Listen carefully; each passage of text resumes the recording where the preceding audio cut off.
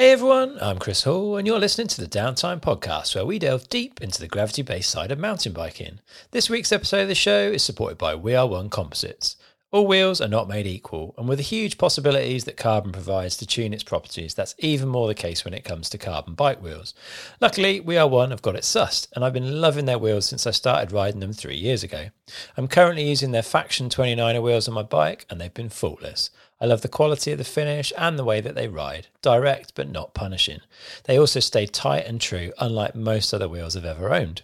If you want to get yourself a set of stock Yoann wheels or their depackaged bar and stem, then Downtime listeners get 15% off for the whole of January. All you need to do is to use the code 2021 here we go. That's 2021 here we go, all one word, all lowercase. Head over to yoanncomposites.com now to check out their entire range. Don't forget to make sure you subscribe to the show. It's free and it means you'll get every episode as soon as it's there. It's super easy to do with buttons for all the major platforms over at downtimepodcast.com/subscribe. While you're there, on that page, you can also join my newsletter, where I'll send you links to interesting bike-related stuff that I've found, competitions, products I've been using and enjoying, and much more. If you want to support the show, then you can head to downtimepodcast.com/shop and get yourself a treat. There's t-shirts, sweatshirts and hoodies. They're all totally organic, printed to order and shipped with no single-use plastic. At this point, all the proceeds go back into the podcast for equipment and software to keep improving the quality of the show. So a massive thank you to everyone who's bought something from the store. If you're not already, then please give me a follow on Instagram or Facebook, where I'm at Downtime Podcast. It's a really good way for me to better interact a little bit more with the listeners. So the more who follow, the better. All right, I thought it would be a nice way to start the year with a bit of energy and positivity. And when I hear those words, there's one rider that comes to mind. That's Yoann Barelli. Yoann has had an interesting year, and we'll be chatting about all sorts, like starting his own coaching business, testing the Grim Donut, finding his inner free rider, and much more. So, without further ado, here's Yoann Barelli. Yoann Barelli, welcome back to the Downtime Podcast. How's things with you? I'm great. Thank you for having me again, Chris. And I'm really pumped to start the new year with you. Excellent. Yeah, I thought it would be good to have a bit of your enthusiasm and inject that into people's ears first thing in 2021. So, before we get stuck into what you've been up to, how's your daughter getting on? Because how old is she now? She's 3. 3. Awesome. It's Anna, yeah? Anna, yeah. She's 3 and on the skis this year. Wow. And it's pretty funny. How does she feel about bikes? She's not really into it, to be honest. Okay. But she likes bikes like a normal 3-year-old little girl. Okay. So she bikes, but she has a pedal bike, but she doesn't really like it yet, and she keeps on saying, "Oh, when I will be older, when I will be bigger, I will pedal on my bike." And I was like, "Yeah, there's no rush." Yeah, but that's cool. Even skiing, she likes the journey. Like right now in Whistler, to go skiing with kids, it's kind of a pain in the butthole, to be honest. You have to go to mid station, and it's like you have to park your car, take a gondola down, walk across the village, take another gondola up, and then you have to walk to the magic carpet, and then you do 2 runs. So it's like a 6-hour journey for like just 2 runs. But she loves it. I think she likes the journey, like being in the gondola and stuff. She really likes it. Cool. And it's cool. It's really fun. It's super fun. Awesome. And she's been on your bike a little bit as well, yeah, on one of the little seats. Yeah, she loves that. That's for sure. Does she like going fast? She likes going fast, and on skis and on my bike, she really likes going fast. She had a crash in May last year, and she broke her leg. She was on her push bike, and she started to go fast. And you know how they do, like they always look behind to see if they follow you.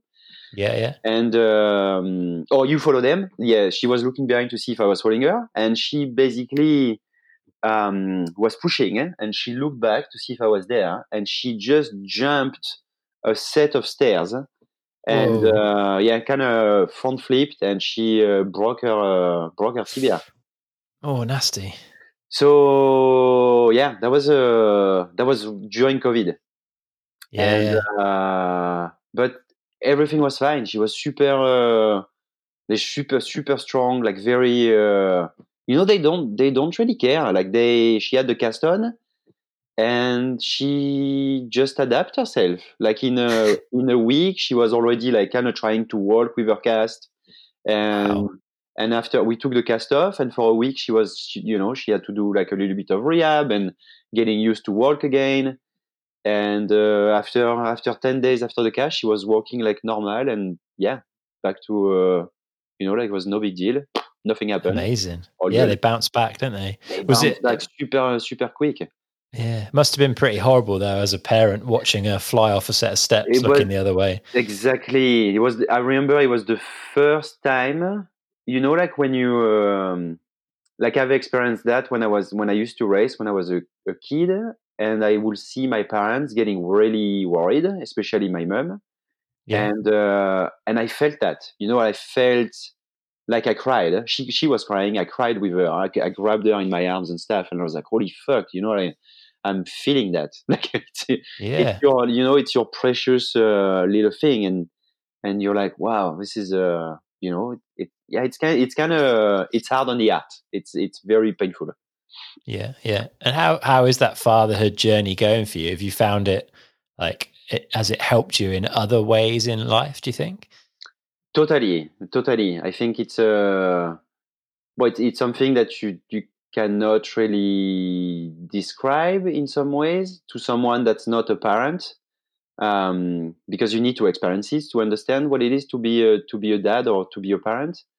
And it's yeah, you cannot be selfish anymore. When you are a Mhm. professional athlete, you are kind of selfish. It's always about you, about your training, about everything is about you, really. And when you have a child, it's not the same anymore. Definitely. it's Not an it's easy mix. it's not about you anymore. Which is great. It teaches me to be patient, and a lot of really really good things, and to take some responsibilities, because I've kind of always been like a big kid, and yeah, now I need to be more responsible. I need to be more serious. I need to take care of my things and be more organized with my time and everything. So it's great. It's a journey, and it's a beautiful one. So I'm super pumped. Excellent. Glad to hear it, man. Well, let's wind back and we'll pick up where we left off when we last chatted earlier in Yeah, the year. So at that point, I think you were recovering from your knee injury. totally. COVID had kind of kicked in and races were getting cancelled, but I think you were still planning on doing the EWS season at that point. Yeah. When did we do the podcast? Like April time, I want to say. Oh, yeah, so it was early COVID. Okay. Yeah. Yeah. Okay. So yeah, Um, when did that all change? You went from being, I guess, geared up to go and hit the EWS season to making some pretty big changes. yeah. So during the winter, I was getting ready to go race again and doing my rehab for my knee and training and like this whole process. And in March, I was ready to basically. I think that just when they announced, that everything was going to be cancelled, that was like we were about to jump in a plane and to go to Colombia, I think, or Chile. Mm-hmm. I don't really remember Yeah, which one of the order. two. Yeah, it was Yeah. Colombia or Chile. And yeah, everything got cancelled. And at this point, I was still like training at home and doing all the things that everybody was doing, basically trying to stay healthy and trying to stay fit and stuff. And basically, at this moment, that's when with Amanda, my business partner, we started to create Barelli concept and the Into the Nia coaching business. Mm-hmm. And everything grew. Like we created a website, we got business licenses and all this kind of stuff. And basically in June, like everything was still pretty unclear with the race schedule and everything. And at this moment, I was like, well, fuck, like, like it was super hard to keep the motivation to keep training and all this kind of stuff. So I kind of dropped it, and I was like, you know what? Let's try this journey into coaching. Mm-hmm. And I really felt like I needed that. I needed a change. I needed to do something that was more meaningful for me, and something like more fulfilling in some ways. And the coaching business, and for me giving back, to everything that I've learned since I've been mountain biking, it was the thing that I needed to do at this moment in time. So we launched everything, and at first we didn't really know what to expect because the borders were closed. There was no travelers outside of Canada that would be able to come to Whistler or the Sea to Sky corridor. And so we launched everything without knowing how everything will go, but it was a test. And we got booked. Yeah, we got. I got really busy all summer. It was great. That's fantastic. Yeah, it was. Yeah, it was. It was a pretty crazy experience from going to, just certified as a mountain bike coach to, okay, I'm taking my first clients and I'm going coaching. It was pretty stressful at first, and then the first couple of weeks were pretty intense, and so I needed to kind of adjust, like the way I was coaching and all this kind of stuff, and I kind of found my way slowly, and now it's amazing. Like I just love what I'm doing. It's amazing. It's great. Awesome. Yeah. So you have to get a coaching qualification, I guess. So have you gone and done some kind of course to learn to be a coach? Is that right? Totally. So there is the PMBIA. That's like the I think the world first mountain bike coach qualification, basically. And there is different level. There's level 1, level 2, level 3, and you can become basically a certified coach to actually train people after that to become coaches as well. So I did my level 1. I will do my level 2 in 2021. So level 1 is really to learn the basics on how to teach pure beginners, which is something that I had no idea how to, like what does a pure beginner has to focus on? Like what are the few things that you need to learn at the beginning? And it's just like, like even shifting, changing gears, how to brake, like this all relation, like all these things that we do naturally on the bike that people don't know at the beginning. So it was really interesting for me to do that and to do this course. And so it gave me some keys that I could give to my people, to my how do you say it? To my people. Yeah. To my people when I teach them. Yeah. And did you learn anything about your own riding by going right back to basics like that? Did anything surprise you? So during the course, not really, because it's really like it's kind of stressful. Like even if it's a level 1, and I've been riding my bike for I don't know how many years now. It was pretty stressful, and there's a lot of things to learn. And at the first day, I remember, like after the first day, I was like, "Holy shit! Am I actually going to pass this thing?" But it went well. And so during the course, you don't really have time to see exactly what you're doing. But when you start teaching people, my way is basically to show, like, how to do things, and then they do it, and then I do it again. And just by doing that and by filming, I really like to film as well people, so you can really see, and they can see themselves, like body position and everything is super important. And to correct people, it's the best way, to have a screen and to see what they are doing is perfect. And when I do that, I ask sometimes people to film me so I can see myself as well. And sometimes I'm like, oh, I'm actually not really doing that. So I correct myself. And let's say that in the 3 months of coaching, my riding has completely improved, which is pretty crazy. Just by, describing everything. And what I say to people is that we ride some pretty gnarly stuff, and there is no reason to make them gnarlier than what they are. If you make things gnarlier than what they are in real life, there is something wrong, and we should adjust that. Yeah. So Fair my point. way is really, like to show and demonstrate things in a very safe way. And if I can achieve that, then for me it's goal achieved.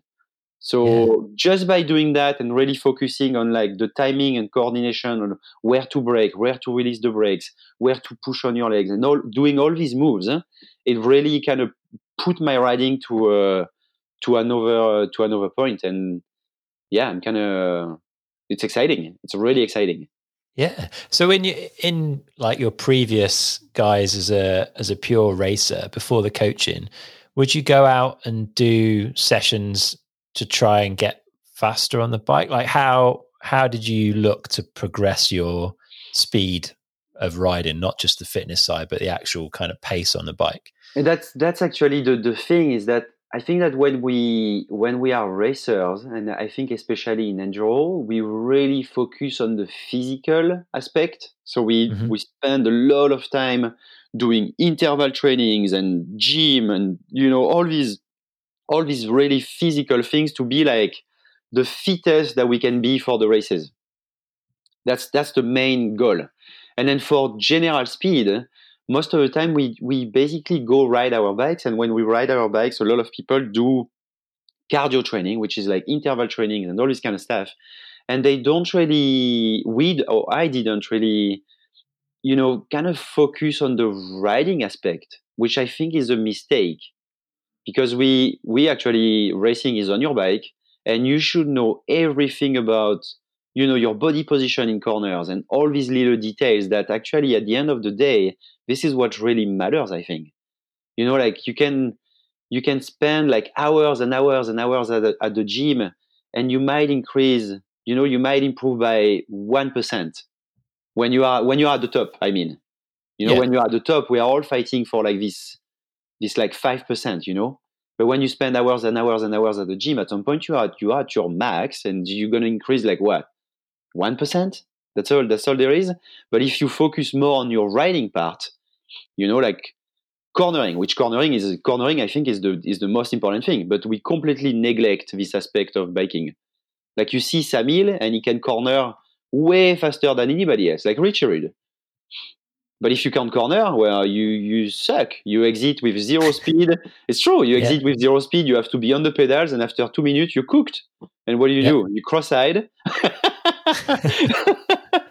And that was one of my mistakes. Like I remember when we had at some point when we were racing AWS, we had like a GPS on the bike. So they were putting like a little kind of transmitter on our bikes. Okay. And afterwards, I think that was 3-4 years ago. And afterwards, we could see on the AWS website, we could see all our basically data. So you could see yourself at the beginning of a stage, middle of the stage, everything. And you could compare yourself with some other riders. And you could always see me like basically starting for the first minute or two faster than almost everybody else. And then slowly dying down.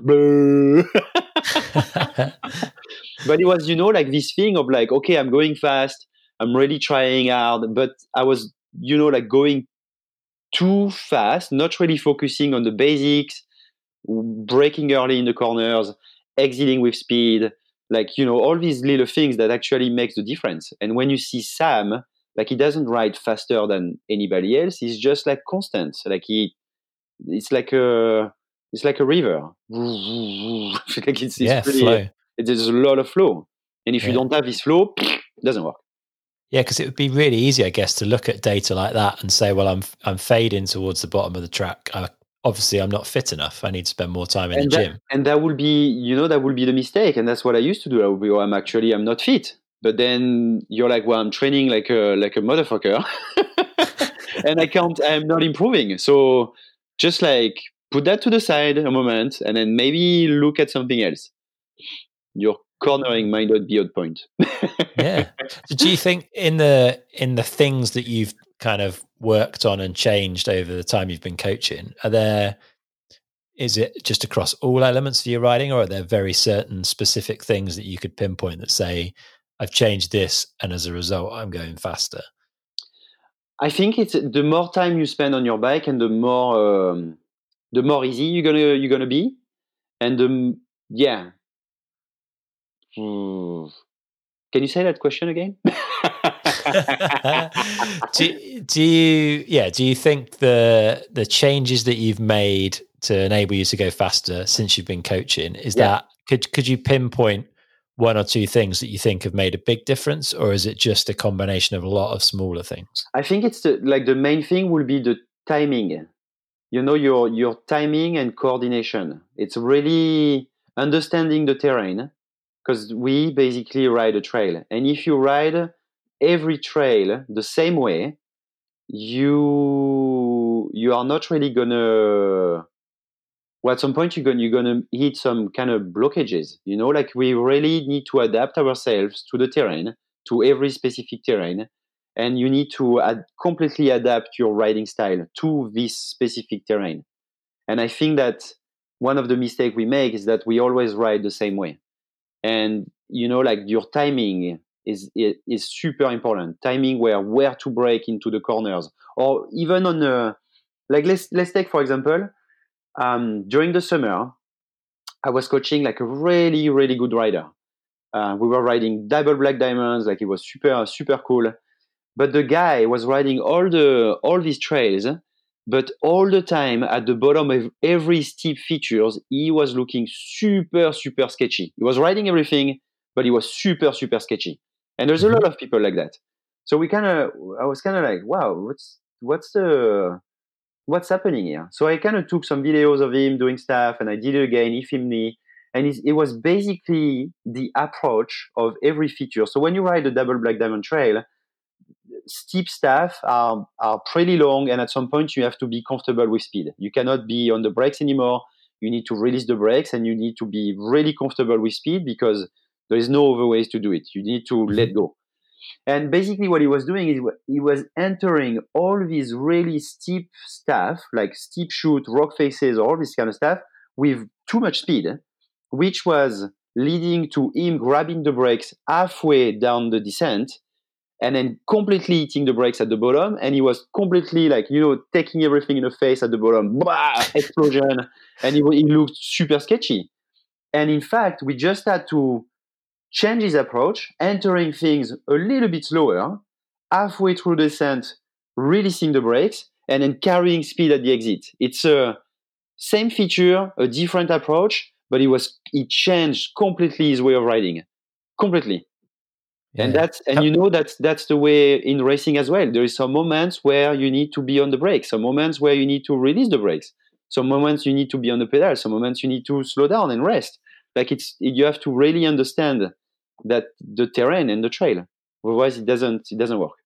Yeah, I think that go slow to go faster thing is totally really hard to get your head around. You always sort of, when you're blowing up turns and late braking into stuff and only just getting away with it, you feel fast. But generally, when you put that against the clock, it's not. Exactly. And when we're racing, we have this thing where we're like, oh, we need to go super fast. Like it's race day and we're going to be on the pedal like right away at the start gate. But no, like just take your time.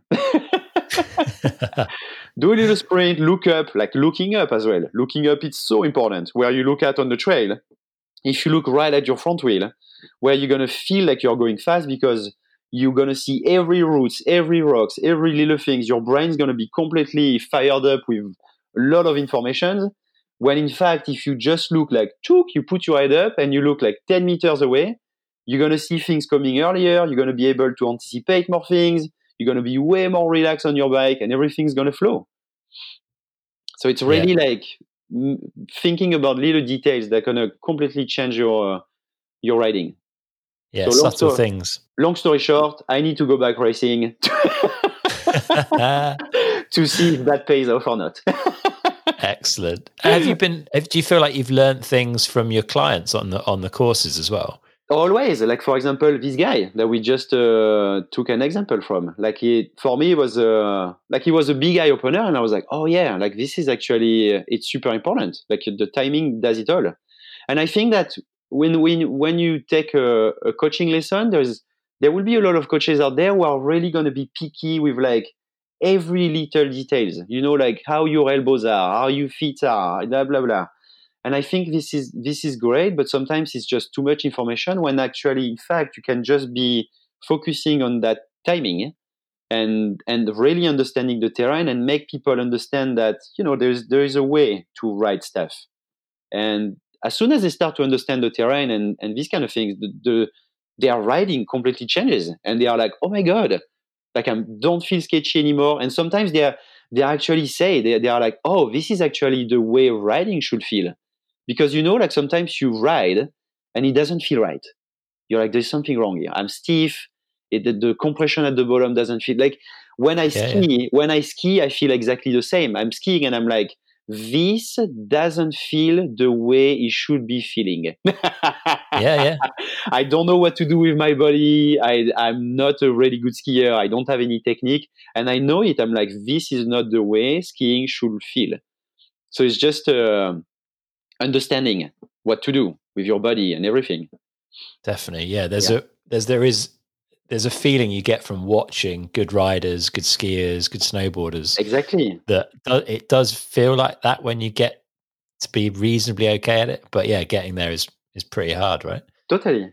But it's practice. Just practicing. Lots of practice. Like everything. Yeah.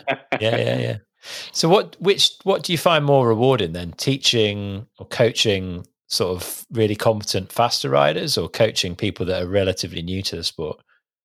I think that both are great.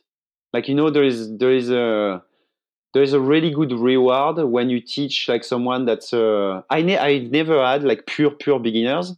I had some like kind of entry level riders, but I never had like really pure beginners. But there is like the reward is always kind of the same, you know, like when you see people, like, you know, everything start to click in their head, and they're like, oh, I'm starting to understand, and you really see it in their riding. I think no matter how good the rider is, you're gonna feel like such a good reward at the end. It's pretty amazing, and then big smiles and yeah, that's the best. Yeah. When people are stoked on learning things and getting faster and achieving, Totally. It's a cool environment. I know, it's right. Yeah, and you've put a lot of effort into like the whole day as well, haven't you? Making sure like they're well looked after, well fed. It must be a nice day out. Yeah, it was. Well, it's a lot of work. It's a lot of work, and it was a lot of effort. We're gonna change that a little bit next year. We're gonna do like some sort of a breakfast and stuff. We're gonna do an après, but during the ride, we've realized that some people don't eat most of the time, and it's really hard, you know, to accommodate what people really want. So we have a sponsor, Alchemy, that makes bars in BC, and we basically gonna give bars for lunch, because that's basically what people eat. You know, like when you do a full day of riding, you don't want to sit down and eat something that's super heavy. And like we went through different stuff, like different style of lunches, and there's always like there's too much waste. Like it's like people don't eat sometimes, and then you know, like there's a lot of waste. So I didn't really like that. So we're gonna tweak that a little bit next year and make it better, easier to organize, and we're gonna be able to accommodate kind of everybody. Very nice. Yeah. So what's it been like as an experience then, launching a business? Because this is the first business you've had. Is that fair? Yeah. It was good, and it keeps growing. No, it's good. Like we started by just doing the Into the Niar day and half day, and we in September we organized some skills night in Whistler. So for 4 weeks, twice a week, we had a skills night, learning, you know, how to do a bunny up, how to the track stand, how to do a wheelie, like all these little things that people need to practice, and it's always fun, when it's a group and with cool coaches and stuff. So we did that. It was really successful. So next year we're gonna do more of those, and we also organized a camp at the Coast Gravity Park, and that went super well as well. Huh? So we were super pumped, and we're gonna do more of those next year as well. So there will be a launch really soon with all the dates and basically all our plan for next year. Awesome. What have you learned then from having your own business for the first time? That nothing is easy. Yeah, a lot of work behind the scenes, right? There's a lot of work behind the scene, and it's not because it's not because I'm Yoann Barelli that everything is working. Sometimes you're super pumped on like announcing something and stuff, and then you're like, yeah, that's gonna work, and then you're like, well, that was a flop. But it's good, like I don't think there's anything better, when you create something and then you launch it to people, you offer it to people, and then the response is great, like the feedback is great. There's nothing better than that. It's super fulfilling, but it's like everything, it's a lot of work. If you don't work, then nothing happens. So yeah, you need to be on it. Good. Oh, I'm glad it's going well, man. It's really cool to see you doing it. Yeah, thank you. Well, one thing we can't not talk about, and that is the phone call that I assume you got from Pink Bike at some point this year, asking you if you wanted to test the Grim Donut. Oh man. Tell us a bit. How did that all come about? Oh my god,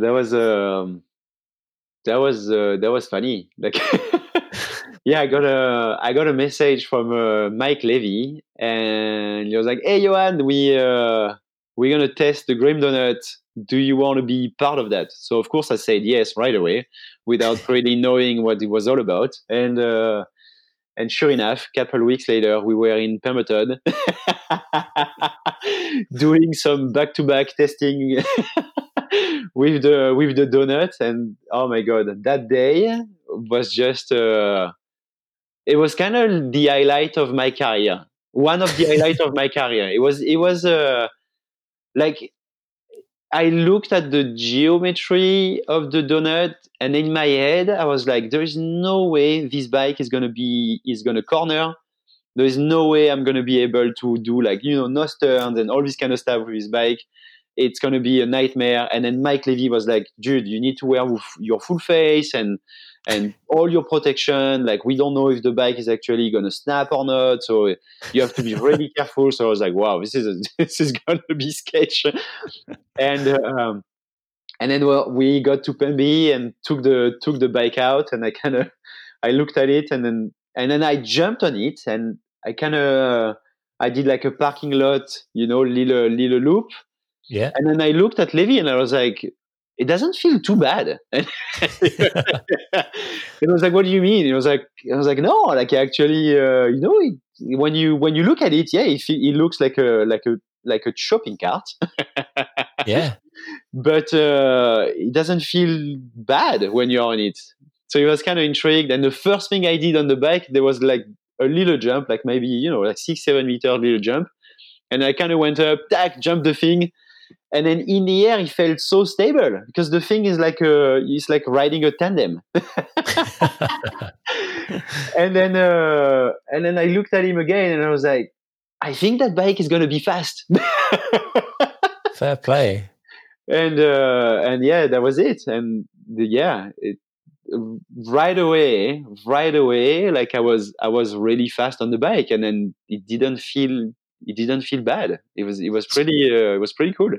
So it didn't take much learning. You didn't have to do too many runs to get up to speed on it. No, like it was right away. Like I remember at some point I did one. We went up to the track. So that's my testing track. That's where I do my testing, timing, and stuff like that. Okay. And so I'm really familiar with this track. And we got to the top, and I did one little section, and I climbed back up, and Levi and I don't remember the name of the videographer, but I looked at them and I was like, okay, we're not gonna fuck around. I'm gonna just send it. And and then I saw Mike's smile starting to grow a little bit. And then right away, like first shot, they were like, dude, you need to slow down. Amazing. And yeah, we did I did a lap on the Commensal. It was kind of complicated because the donut was not really reliable. Like I had a few mechanicals. Uh-huh. I had a couple flat tires, and the chain was coming off, and it was not really the best. So it was hard to get a full run. Yeah. So I basically did a run with the Commensal. I did a warm-up lap, and then I did a run top to bottom, full gas with the Commensal. And then I tried to do another run with the donut, and I had a flat tire. Then I did another one, and something happened. And then I did another one, and the free lap system didn't work. And then I think I had another flat tire, so we couldn't get a lap. At some point, I was like, okay, let's go to the bike shop and let's buy a strong tire. So we put a pretty beefy, I think it was a Maxxis thing, 27.5, but really big beefy tire with a massive tube. We bought a downhill, a 1 kilo tube inside. We're like, okay, we're not gonna flat. And then I think I did the run with 35 psi in the rear or something like that. Whoa. And the chain dropped at some point. And then I was pedaling, and it came back on, and finished the lap. And it was super fast. Yeah. Were you surprised by how much faster it was? I was actually super surprised. I was like, oh my God, how is that possible? I think the track that I chose was actually pretty suitable for the donut. It was really long corners, kind of flattish at the top, and the bottom was pretty steep as well, but nothing super tricky, technical. So it was there was some flow all the time, which is, I think, really suitable for this kind of bike.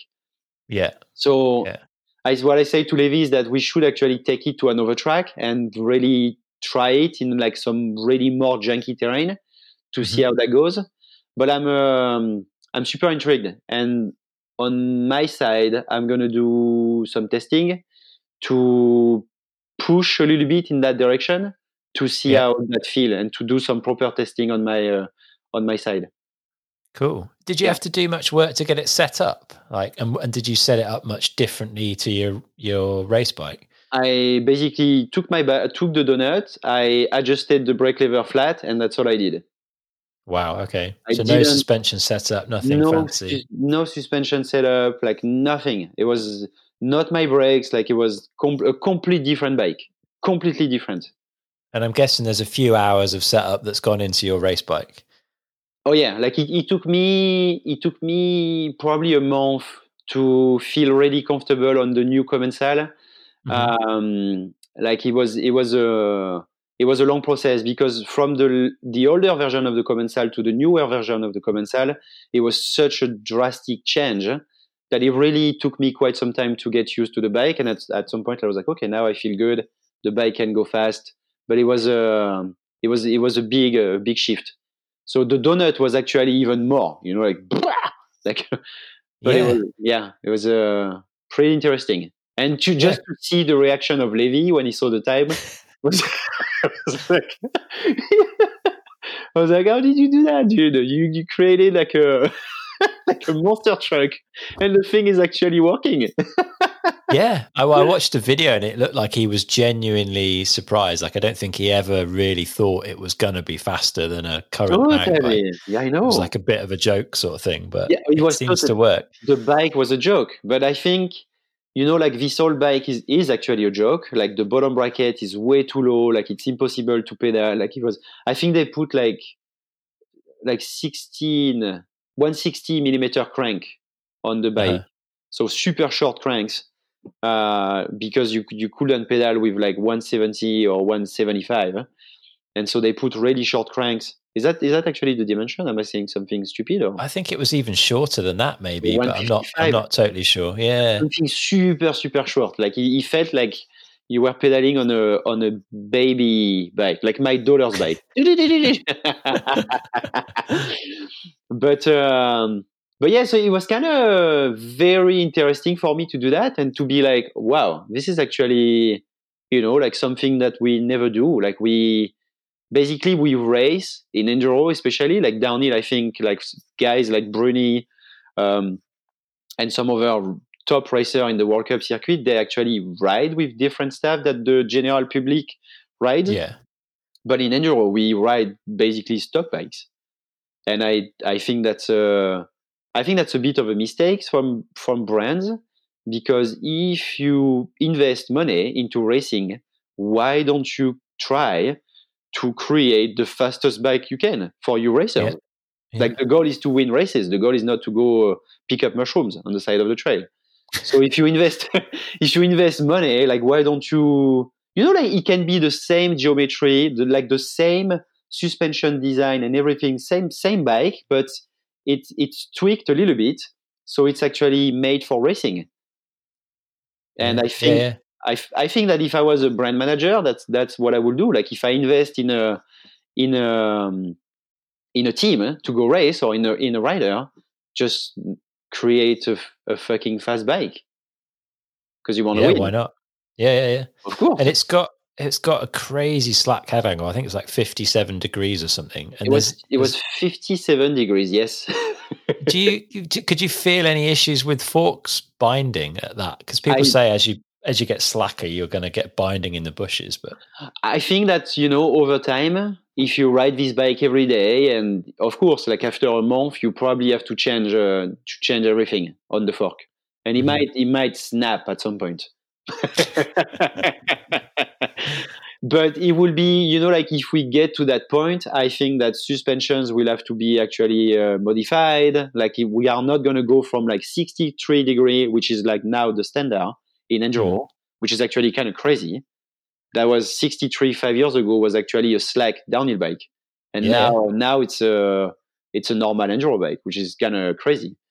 And to go from 63 to 57, there is a big gap. We are not there yet. So the technology is going to have to improve. I don't know if that's the way, like I doubt it, that's the 57 is actually the way that we should be going.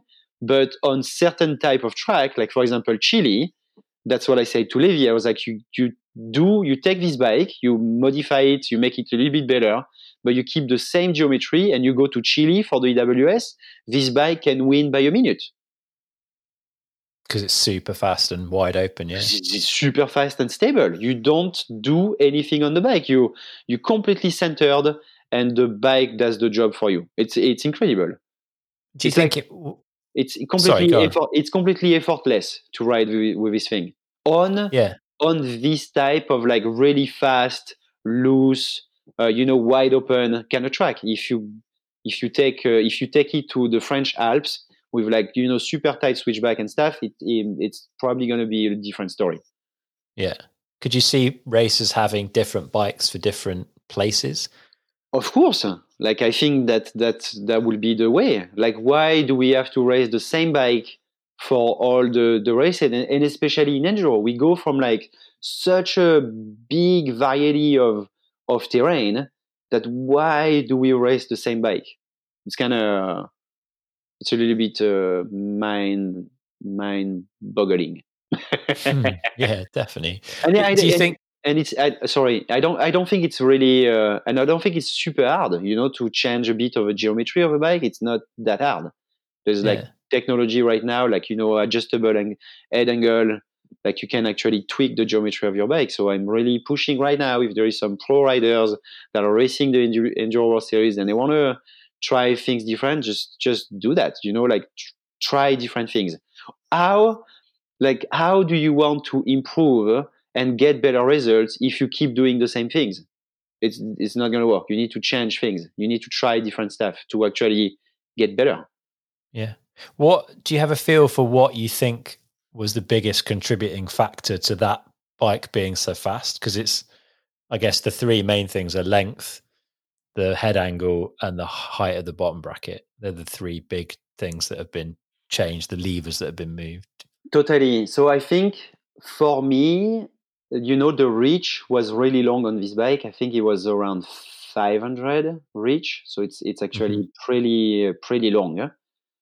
And the wheelbase, we still don't really know how long was the wheelbase, but it was like this 57-degree head angle, and it's hard really to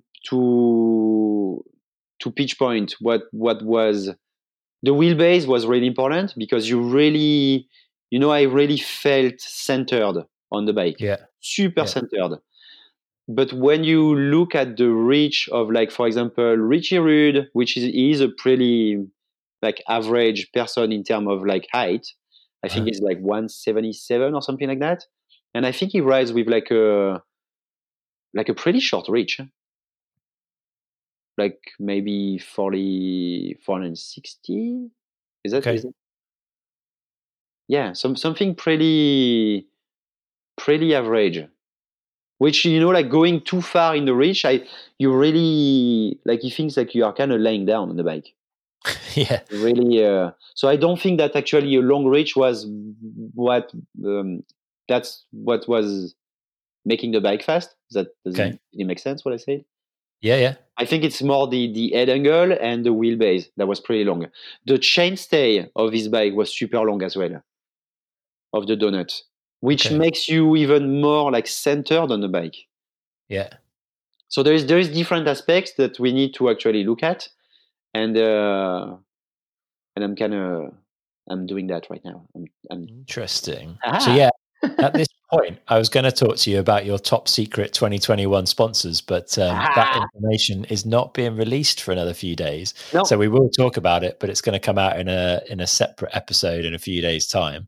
Exactly. So people, stay tuned. There is some pretty interesting stuff, and I'm like, it's been so far. It's been an amazing journey with these people, and I'm really pumped. I'm really, really, really pumped. Excellent. Well, we can leave people speculating about your new ride with Pink Bike on the Grim Donut. It might be the Grim Donut. Like, people actually mentioned that it might actually be the Grim Donut. We don't know. Yeah. Or you'd be a good fit at the Syndicate, I think. Loris is leaving. There's a place there. Oh, yeah. Bit of downhill, bit of a change. Yeah, maybe not.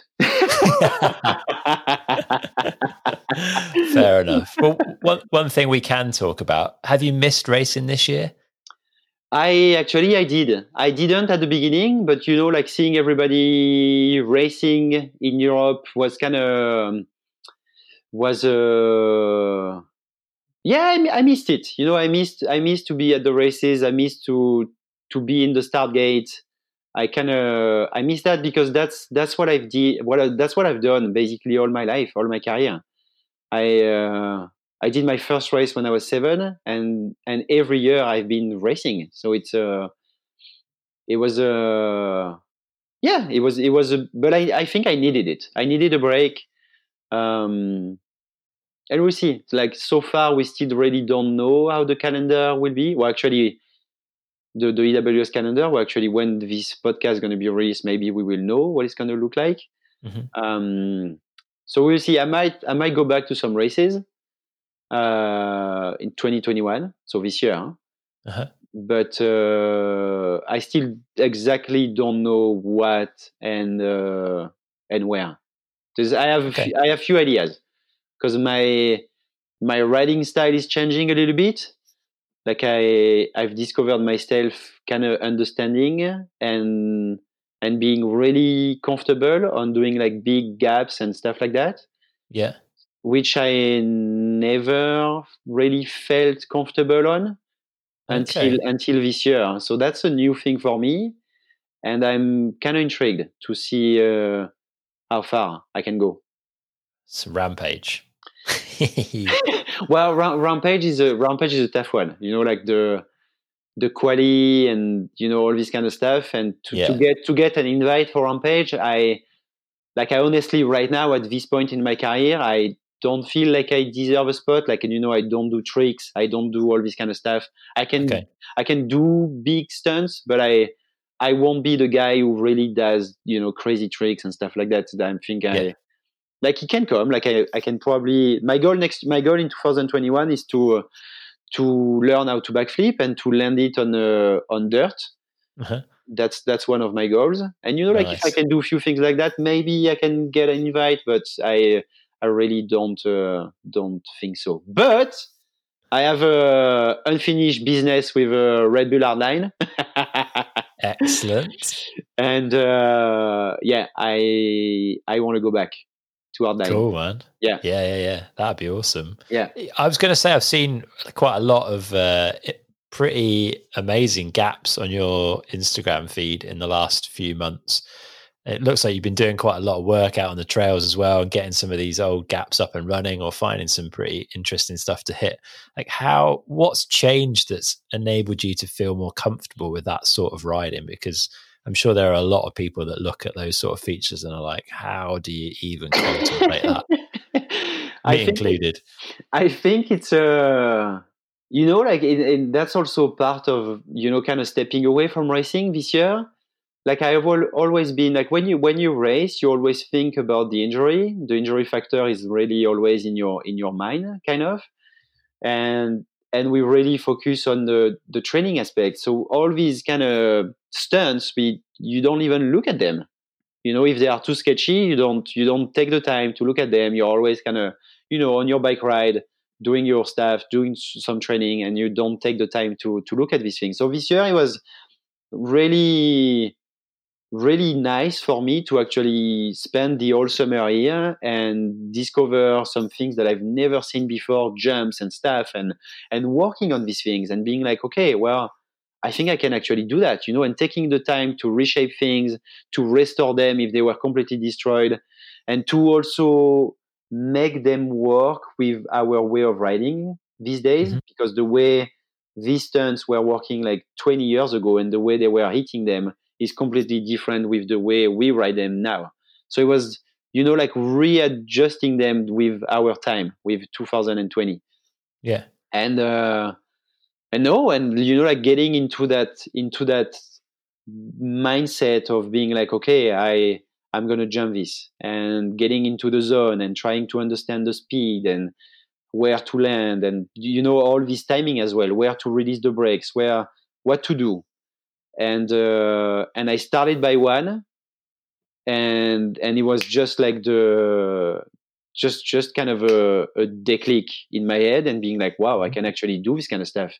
And then he kept on going. You know, I was finding another one and another one and another one, and there's so many here. So it's like, wow, I'm I'm like a kid in a candy store.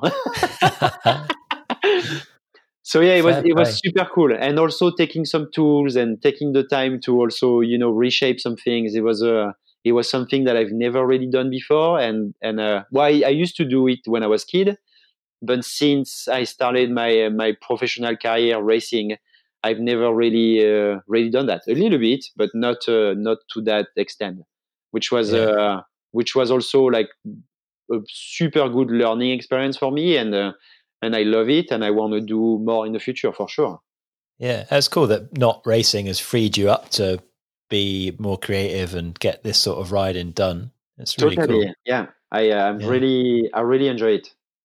And how does it feel the first time you hit something like that, one of those features? Like, talk me through the emotions from the first pedal turn to when you've stopped after clearing it. So my like I really base myself on feeling. So I don't really overthink much. I really go with my gut, and I have this saying that when I look at something, I kind of look at it one time, two times, and I'm like, he goes.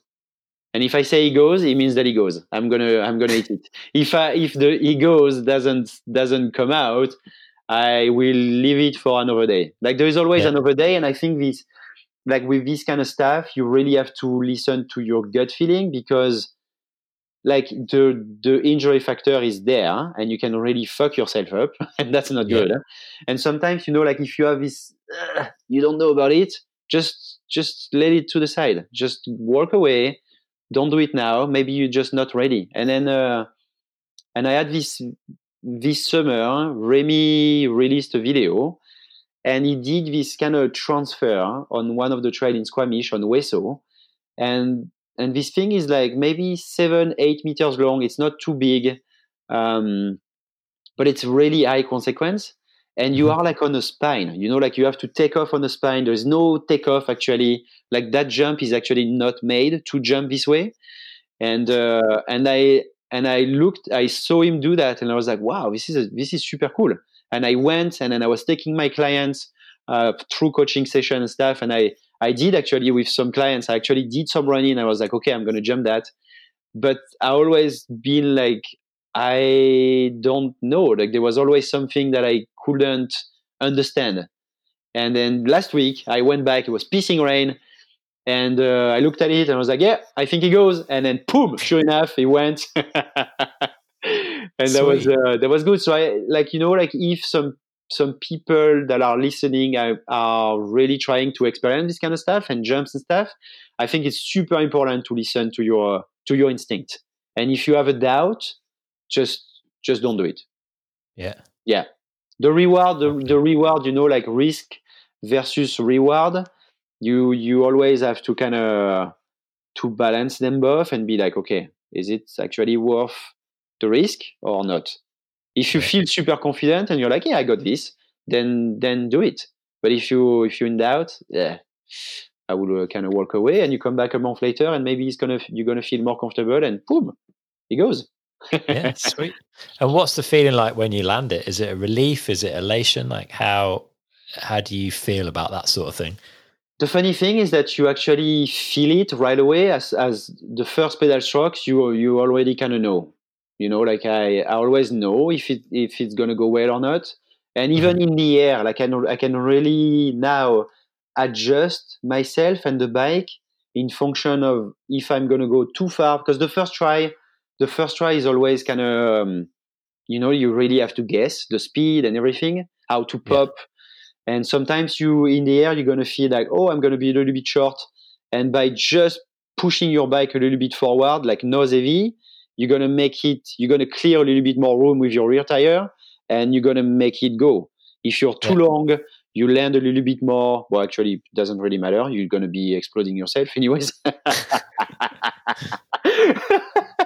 But you can really feel it in the air, and you can get ready for the bottom because you have quite a bit of time to get ready. Yeah.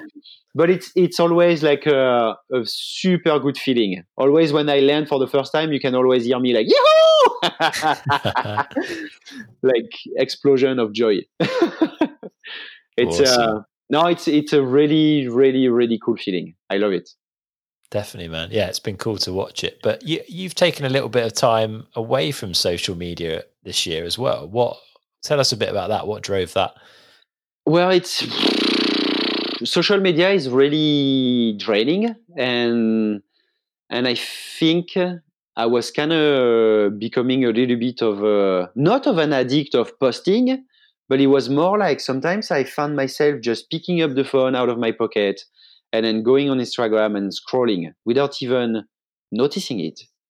And that's when I started to do that. I was like, when I started to realize that, I was like, wow, there's something wrong here. And then I went on my daily kind of screen time, and sometimes it was like 6 hours. And I was like, how, like 5 hours, 6 hours. And I was like, how do I spend so much time on my phone? Like how is that productive? Like what's wrong here? And it was really like a lot of time on ping bike. Reading, like going to an article and reading comments and all this kind of stuff. So it was a lot of time on that, a lot of time on social media as well. I took Facebook out of my phone like 2 years ago because I think that the Facebook vibe is really very negative. Okay. But the Instagram thing was kind of the same, like, and the stuff that you see, like you go on the research button, and everything on that is really made for you to stay on your phone. Like it really, like for men, like if every man right now on social media grab their phone, listening to their podcast, they grab their phone, they go on Instagram, they go on the research button, we are going to see a lot of naked women. But it's true. Like it's calculated for that, and then you're going to be like, oh, and he completely, like he sucks you in, and you see all these like bike stuff and blah blah blah, and it really sucks you in. And at some point, I was like, oh my god, I'm just I'm an addict. I have a problem, and there is nothing right now in the system in the world we live in that actually acknowledges that, and there is no tips really to get you out of that. Mm-hmm. So my way was like, well, that's the same way that I did when I was a drug addict in Australia, was to completely shut it down. So that's what I did for 2 weeks. I was like, you know what? I'm going to shut it down for 2 weeks and see how that goes. The first 3 days, it was actually, I was actually feeling pretty bad. Okay. It was not great. Like I was not doing well. And then I started to get into more of a routine, reading books and doing things that I didn't really do before, organizing myself. And it felt great. It felt really great. But then after these 2 weeks, I put back Instagram on my phone, and then right away, the same day, boom, I got sucked in again. And I was like, holy shit, this thing is nasty. It's tricky, huh? Yeah. So now I manage my social media on Hootsuite, which is a desktop app where you can actually manage everything. Yeah. And you can plan things. So sometimes I plan my post and stuff like that. So it really like kind of frees me from that. And once in a while, I'm going to completely delete the app from my phone, and it's not there anymore. Mm-hmm. So I do that when I see that I'm kind of getting sucked in again. Tack, delete the app, and that's actually one thing that everybody should do. Like just delete the app from your phone and see how you are, because it's probably going to feel weird. Yeah. Interesting. Have you seen the film Social Dilemma? I did, actually. When I was doing that, I actually realized that there was a documentary on that, and I was like, holy shit, this is it's pretty scary, huh? It's pretty scary. Yeah. It's actually pretty it's pretty scary. Mm. Yeah. Interesting. Yeah, tricky one. I'm definitely part of the addicted crowd. I'm not horrific, but I think without knowing. We all are, to a certain point. I think we all are addicted, and some people are more into Facebook, some people are more into Instagram, some people like more like websites, like news things. Like addiction can be, but there is an addiction. There is, I think, a serious addiction on that, and the news and the feed that we see is really like it's really sometimes it can be really nasty. They say it in the social dilemmas, like the more you're going to look at like conspiracy theory and all this kind of stuff, the more you're actually going to see conspiracy shit coming to you. Yeah, so it's like you more of it. They're going to send you more of it, which is actually which is super which is fucking crazy. Yeah, it's pretty scary, isn't it? Yeah. It was an eye-opening thing to watch. So yeah, definitely recommend that to people.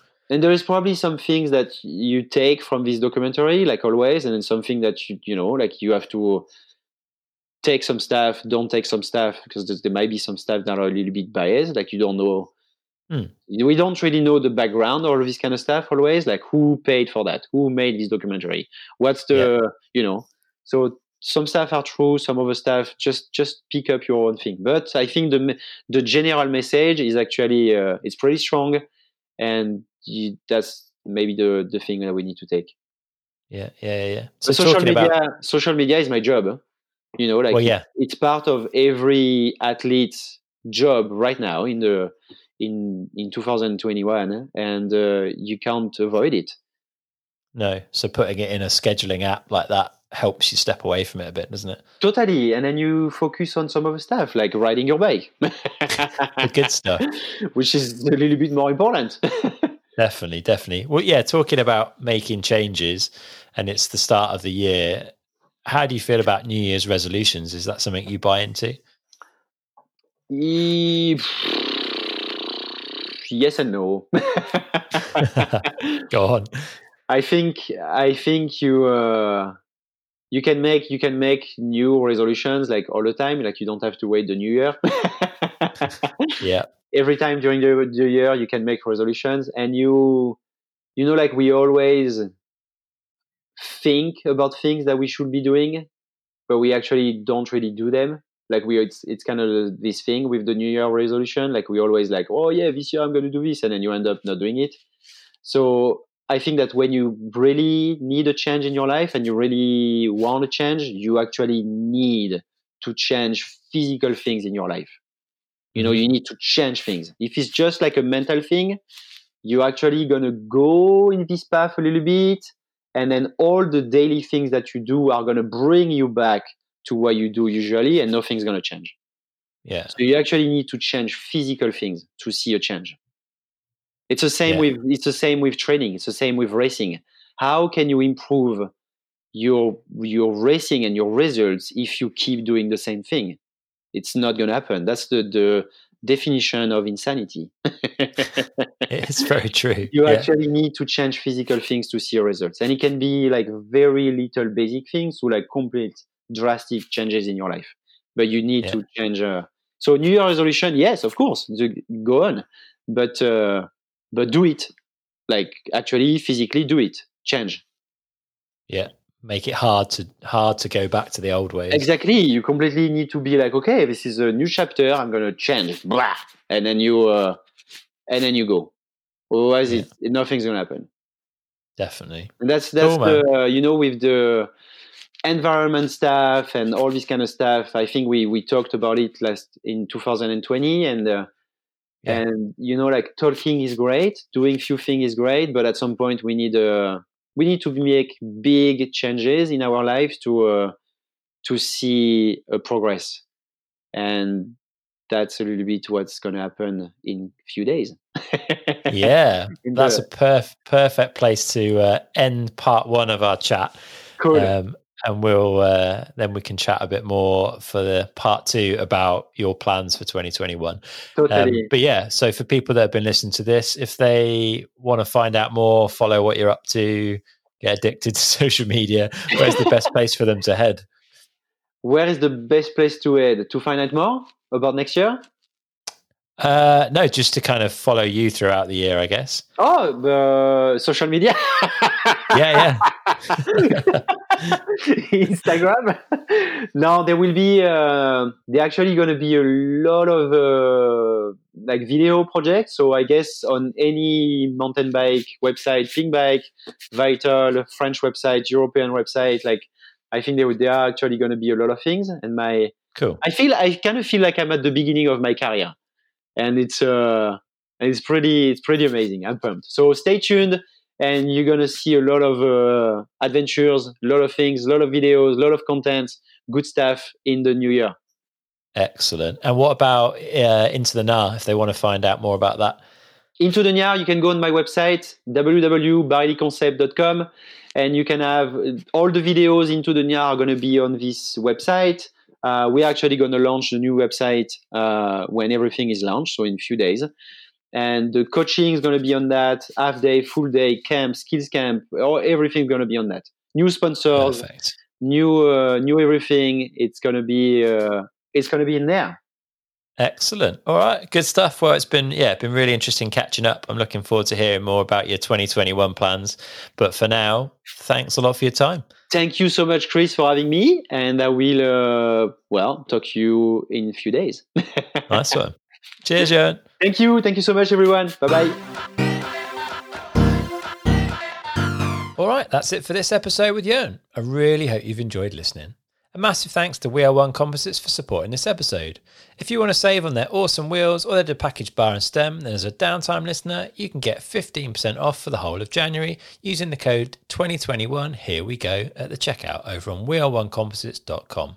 That's 2021 Here We Go, all lowercase, all one word. Check out what they have to offer over at weareonecomposites.com now. All the links you need are in the show notes for this episode over on downtimepodcast.com. If you want to represent the show, then you can grab yourself a t-shirt, sweatshirt or hoodie by heading over to downtimepodcast.com/shop. All the proceeds go to help improving the podcast. You know what to do by now. Keep on spreading the word about the podcast. Keep telling your mates and share the episodes on your social media. It all helps me to keep this thing going. If you've got a little bit of time, then a review on iTunes is super helpful too.